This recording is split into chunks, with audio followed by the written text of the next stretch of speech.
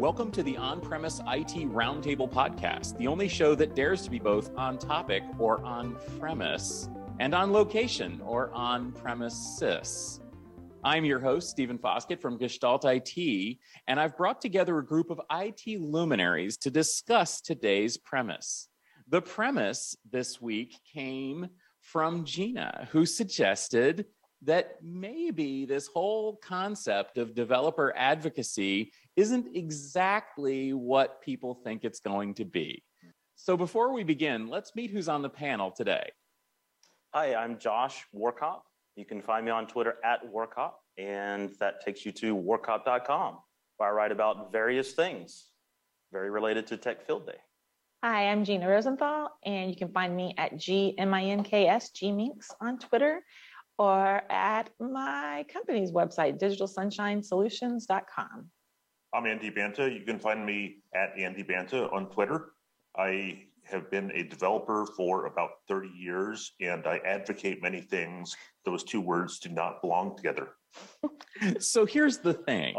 It seems like many companies these days are trying to build on this whole DevOps mentality to basically sell their products through a mechanism of developer advocacy instead of influencer relationships, which was the old way to do it, instead of analysts and press, which was the old way to do it. And I don't know what came before that. But the point is, it seems like everybody's got a GitHub, everybody's got an open source project, everybody's asking for people to contribute. And my question is, quite frankly, is this a sensible business strategy? Does this work? Is this likely to work? Who wants to start? I'll certainly start. It works to some extent. So one of the nice things about GitHub and the ability to actually have a community of developers working on something means that you can get an awful lot more features into a product. One of the downsides of this is that developers often don't really build out products that are production ready or customer ready. So one of the great examples of this that I've spoken about several times in the past is when I was at VMware, we worked on developing the iSCSI initiator for VMware.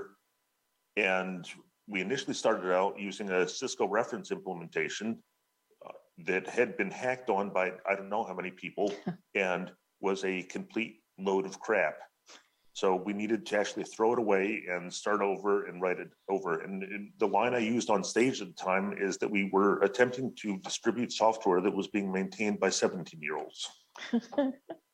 And that's different how now? Because it seems like it's still a bunch of just random folks, right? How do you gate in good stuff versus the bad stuff? Well, I mean, you can pick and choose, and that's largely what we did at VMware, where we took the pieces that were useful and developed them on our own and made them robust. And the big difference was that we completely disposed of the kernel pieces that had been part of the community source development and wrote our own.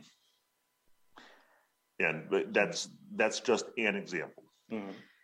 So I think there's a lot of power with community, and there's a lot of power bringing developers together to do new things, especially when you take them out of the constructs, maybe, especially in a big organization like VMware, of what their day-to-day responsibilities are. The reason why I have some questions about the field of developer advocacy and people going to them is kind of twofold. Number one, I see companies, because they hear DevOps and they've seen that in the past, developers got annoyed with infrastructure and got annoyed with operation for lots of really good reasons.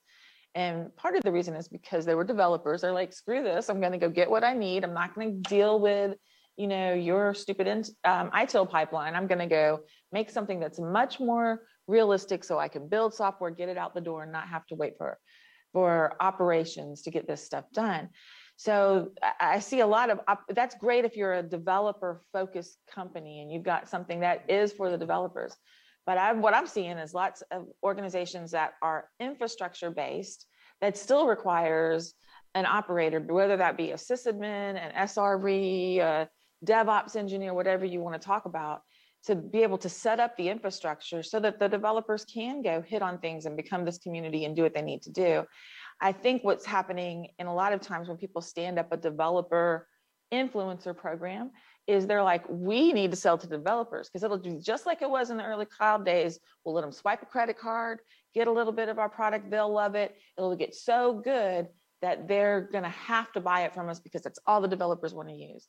And it's kind of a funky way to say, let me go embrace developers and put operational people to go and embrace them and help the developers advocate for something. So that's really the point, isn't it? Because essentially, there's nothing wrong with open source. No. There's nothing wrong with having developers and end users be involved in the development of open source projects or of APIs or connectors or modules or whatever it is that you're trying to get.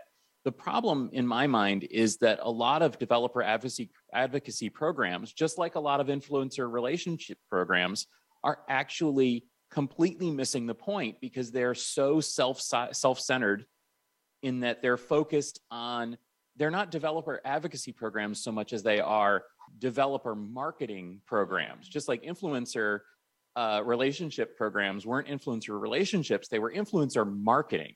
And that's a little bit different than advocacy, isn't it? Yeah, because I mean, that's what I did. I mean, I was one of the first ones that did a true influencer advocacy program in an operational role. And it was hard work. And this was at the time before marketing wanted me to do it, and definitely before PR wanted me to do it. It took a lot of relationship building with both of those teams, as well as the operational customers that were vocal and speaking out about things, to get them to trust me, to bring everything together and to let them interact with, you know, our higher ups in our organization, to find out about timelines, to be treated like AR and PR.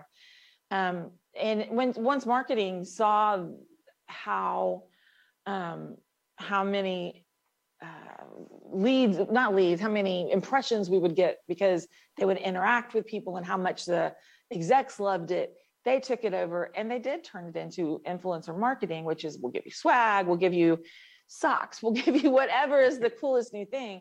But it was never about listening to them as customers when they're like, this really sucks and I need someone to talk to about this. And they just didn't even know how to make those relationships stick. So the advocacy piece is very different than the marketing piece. And I think you're right, it is developer marketing versus advocacy. Right. And, yeah, I think a few of the companies too are looking at the marketing side of it as a developer advocacy piece of this, of trying to collect information and kind of use the program and the people that join it as part of an intake, right? Of like, how do I build this into what I'm building as a product? And while it sounds fun as a marketing or influence or advocacy program, it's almost like a catch, right? Of like, I just want people in the program to give me feedback and I don't want to pay them. Or I want them as customers. Or I want them as customers too, right? It's almost like I want to market to the community, so I'm going to build a community to get them as customers. Right, and the communities are very important to developers across the board. The way that you actually get questions answered is to join the communities, talk to people in the community forums. Throughout many companies, the developer forums are the way that you actually figure out how things work, get problems solved. There's an awful lot of overlap between them. I mean, Stack Overflow is probably one of the biggest resources out there for developers to just figure out how I make this stop breaking. And it's a fantastic, I mean, community is a very important piece of this. The idea that somehow the influence marketers come in and play a part in this is the disconnect. And I mean, Amy Lewis is one of the best influence marketers out there. She did a great job at fostering community, bringing people together, showing, demonstrating that a community was out there. And at the same time, I don't think that she necessarily understood exactly what developers needed to get their job done, other than they liked beer and bacon. Yeah. And this is no slam on Amy. She's a fantastic person. Well, let me feed on that one too. So I think this is another big challenge, is that a lot of companies, especially in the enterprise tech space, actually do have no idea what it is. They don't really understand developers. They don't know them. They don't know what they want. And they do tend to glom onto things like pizza and bacon and beer in thinking, oh, well, that'll help build the community. That'll help, me get developers, right? Yeah. And do you think some of it's part of, or part of the problem is that the community is disjointed? It's not just Stack Overflow anymore, right?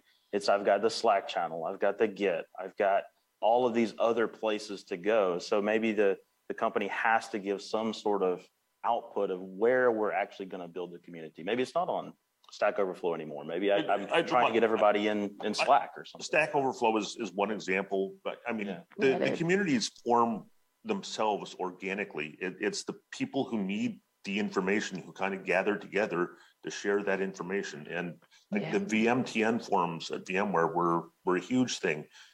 Lately, I've been poking around the NVIDIA forums, and there's loads of good information in those forums on how to get your GPU working on this thing or whatever.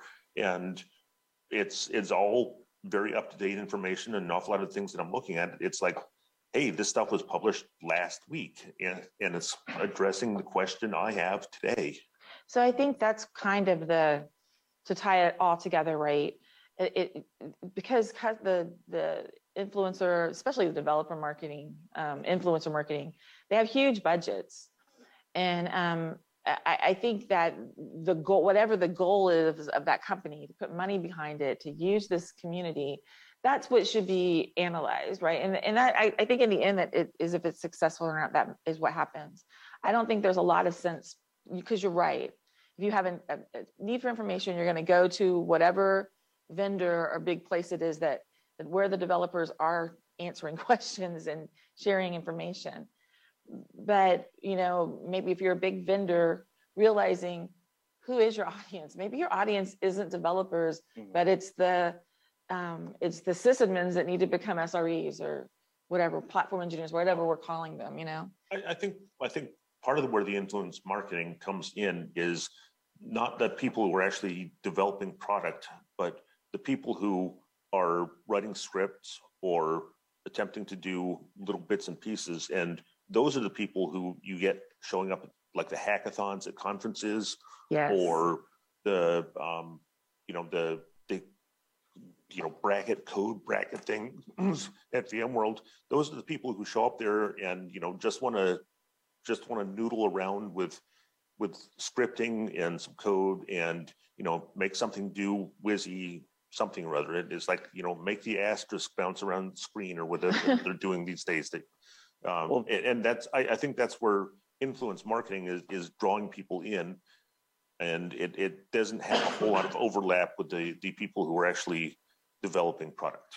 I don't know that I think maybe the way it is now, I think the way we did it in the beginning, how do you help customers send your message out in their own words? And that means helping influencers you see that have a problem with you. How do you help them? How do you get their problem, take it to the right product person, get the question answered, give it back to them, and let them go and do what they will. And hopefully they'll regurgitate that in their own words. And I think that some of it is also like, there are all these places to go, and the hackathons are great, but like, if there's people that come together, and if you're somebody that goes to a hackathon and you see, the Frank Denemans of the world there as well, and you get to meet him in person, and then you're able to follow him, have a conversation back and forth, with him about your real questions, your real technical questions, that draws you into a community that might live in Twitter. It might live here, it might live there, but then you're connected to the people. Your skills grow, you're able to help somebody else, and it goes on and on and on. So you're thinking it's like a ramp up, right? Of like, how do I go broad and then ramp in people into what I'm really trying to get to, of sharing and collecting that data back and forth between a community and a company? Well, I think that what's the goal? Is it sharing the data? Is it helping people have an easier time adopting your technologies? But I do think it's from an individual perspective, whether it's operations or developer side, it's like Andy said, you have a need for information. If you're able to go and you feel safe and open enough to answer your question, it's probably really basic, but to you, it's like really, someone's gonna make them dumb.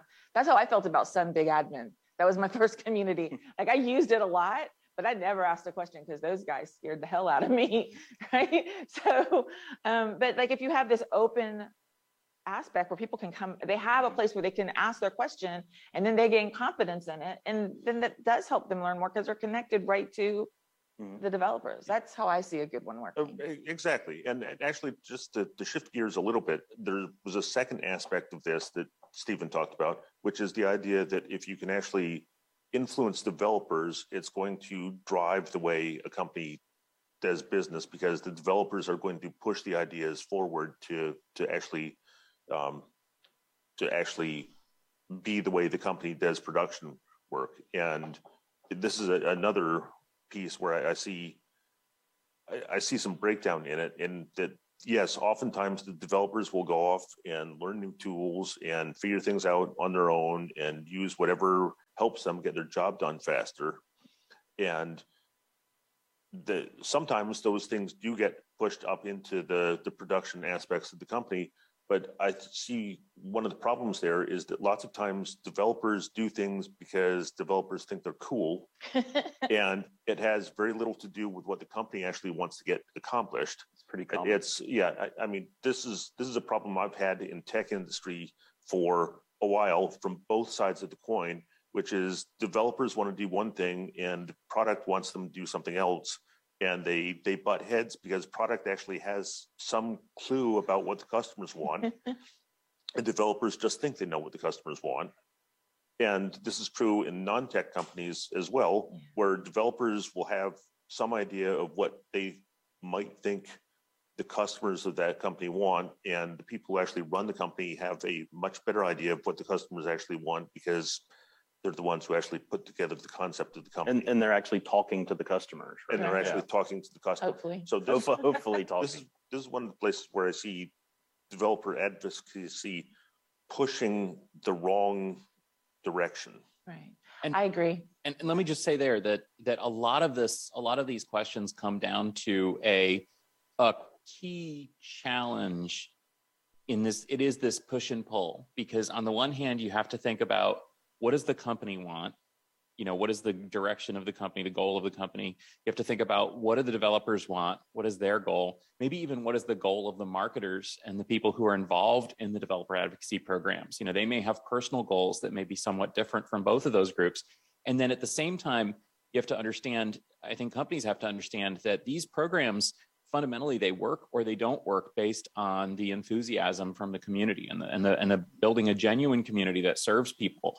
And if the community doesn't serve people, then the people aren't going to use, they're not going to be involved. Right. And then that's that. Just to clarify, the marketing people, the marketing aspect that comes into this, in that the marketing people are attempting to influence the developers of typically another company, and attempt to have that company have the developers of that company kind of push the direction of that company, as opposed to what the management of that company needs. So the marketing is typically outbound more than it is inbound. Absolutely. I agree with this completely. And I've been working on this for one of my clients, actually, and to understand if that works, or who is the real audience that you work toward. And one of the things we've been looking at in enterprise companies, like traditional enterprise companies that are moving to a cloud operating model, is that they are also moving how they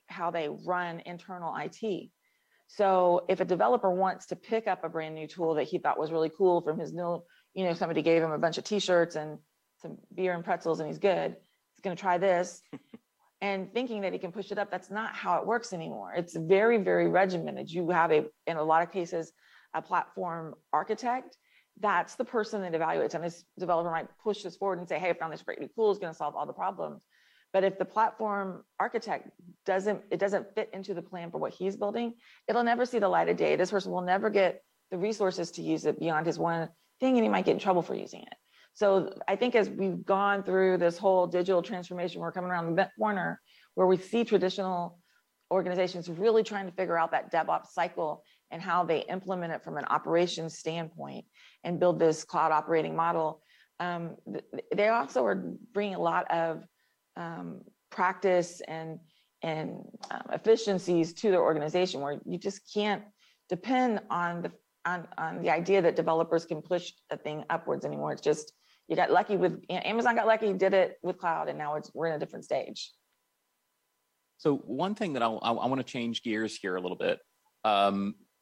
Let's talk about how to make developer advocacies not bunk, right? So if we think that a lot of these programs are self-serving, misguided, maybe not even serving the company's needs, even though the companies are the ones driving them, what do we have to suggest to make these things better? I think one thing, that immediately springs to mind is, like I said, kind of go where the people are instead of trying to make the people come to you. Make it useful to them instead of trying to make it self-useful to you. What else, how can we make these things great? Yeah. So creating a safe space for sharing of knowledge seems to be at the top of the list. I think we've talked about that a couple of times already, right? Where can I ask the dumb question? And I'm not going to get, slapped down by the platform architect, right? I want to have some knowledge sharing and in that community. And if it's not a safe space, I'm leaving. I'm going somewhere else. I'm going to go find another company that offers that because I want to ask the dumb question. Go into Reddit. Yeah. Yeah. And I guess a couple aspects of that.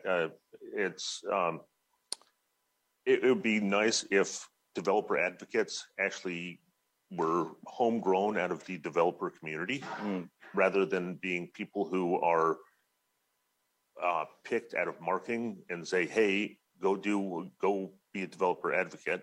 And I mean, it's difficult because an awful lot of developers are not very sociable people, sometimes not even very friendly people. This is true. And it's sometimes a little bit difficult to do that. I think the developer advocate, number one, if you're an operations company, that's really who you want to talk to is the developers? Is that really who you want to talk to? And so that's what I'd say is, who is your audience? Because I think operations people need a lot of help right now, and not in a bad way, just that everything's changing. All of the things that we did with 3-tier architectures for the last 20 years totally changed. I mean, just that, we're here at Tech Field Day and we saw that we talked to Facebook and what Intel's doing with Alibaba. So like completely different architectures and completely different applications. So if you've got an operations tool or a platform, why aren't you talking to the operations people to get them up to speed on what they need or provide? And some of it is just providing the content, because think about it, all of the marketing stuff, and y'all know I do product marketing, but y'all make fun of the marketing slides. Oh, it's the marketing slides. Here we go. But it's true. You get on the website and it's so beautiful and a nice feel, and they spend hours and hours on that. But like, where's the product? I need to know if the product does this. Where do I find that? And you Google it and you find it in a forum on Reddit or Stack Overflow. And right. That you should be making sure is available to your customers, and you should make a safe space for your customers or your prospective customers to come to you and say, this doesn't work. That actually was the second point I wanted to come to, is something that was pushed heavily in the 90s when I was first getting into this industry, is the idea of egoless development. Don't be afraid to ask the questions. Don't be afraid to take the criticism when somebody comes along and says, hey, it doesn't work the way it should, or this is a better way to do that, whatever. And lots of engineers actually embrace that. And when you bring marketing into the mix and you gamify development, you are getting rid of the egoless aspect of it. And I think we need more ops advocacy is what we're hearing, right? We're, as we've seen over the past few months and the presentations even recently, right? It's changing so dramatically that the ability to absorb and then actually put it into practice, we're killing ops teams. They're falling over with the inability to operate. So maybe there's a way to shift developer and influencer over to how do we support the ops teams, right? I think so. And I think what's happened is you've got product managers that look and say, oh, this is definitely fits that DevOps industry. So we need a developer advocate, and maybe you don't, maybe you need drop the dev. And maybe you don't even need an advocate. You just need a place where you put your information. So in summary, I think that what I'm hearing is that number one, that these programs need to be much more focused on helping developers to do the right thing instead of forcing them in the direction that you want. They need to be focused on, like I said, meeting the developers where they are. They need to be focused not so much on the company's objectives. And yet, again and again and again, we see companies that are just trying to do this, in my opinion, all wrong. It's why isn't anyone on our Slack? Why isn't anybody in our forums? How come they didn't come to our meetup? How come, and this whole relentless push toward metrics and sort of gamification, like you said, really does a disservice to this. And I think that that's maybe the reason that some of us feel like this stuff is bunk. And then another thing that I heard Josh bring up here at the end, and I think that that's very true. I don't want to open up a whole other can of worms, but when you're looking at DevOps, make sure that it includes dev and ops. Unfortunately, it's kind of amusing. Some of the developers I talk to say that DevOps is really just ops. And some of the operations people I talk to say that DevOps is just dev. And so it's kind of amusing that they both have different perspectives on that. And again, I don't want to open up too much of a can of worms, but I do want to give you guys a chance to kind of sum up. So Andy, what do you think? Is this bunk? Are we in the right direction here? I think there's some of the right direction. I think it's largely bunk. I think that developers on their own have developed their own community and often are very capable of getting their jobs done on their own. I think that the idea that there's actually a community of them that's supported by influence marketing is not necessarily a bad thing, but I think that in some cases the influence marketing pushes it into being a bad thing. And as I said, the idea of egoless development is not something that I've heard for a while, and maybe that's because we never actually learn anything from history. So I think I think people need to go back to the basics. I agree with everything Andy said. I think that you have to figure out if you're going to go and build a developer advocacy program, why are you building it? Who's your real audience? Is that really your audience? And could you fix it with content marketing? Putting all of your content in a good place, maybe having somebody watching for people with those exact questions, going and answer them, make a place where they know they can go to ask a question about your product and what does it do, and come, and someone's watching it to answer it for them. Yeah, exactly that. It's like, where do I go to get the content, and how do I, ask the questions that need to be asked and continue down that same thread. Yeah.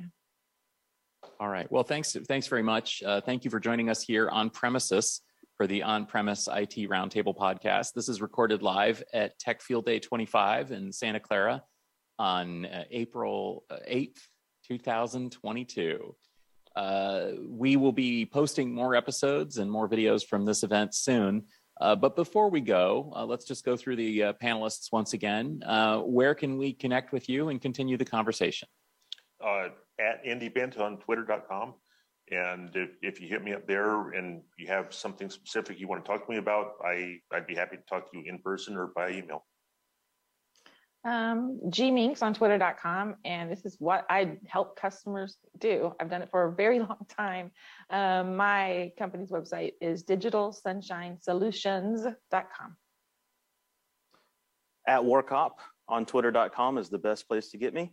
And I will engage in tweets and direct messages. And as for me, I'm at sfoskett on most social media sites, and you can find me at gestaltit.com pretty much, as well as techfieldday.com. So this podcast is available on YouTube as well as on most podcast applications. If you enjoyed it, please do give us a subscription, give us a rating, give us a review. That always does help. This podcast is brought to you by gestaltit.com, your home for IT coverage from across the enterprise. For show notes and more episodes, go to gestaltit.com/podcast. Thanks for listening, and we'll see you next time.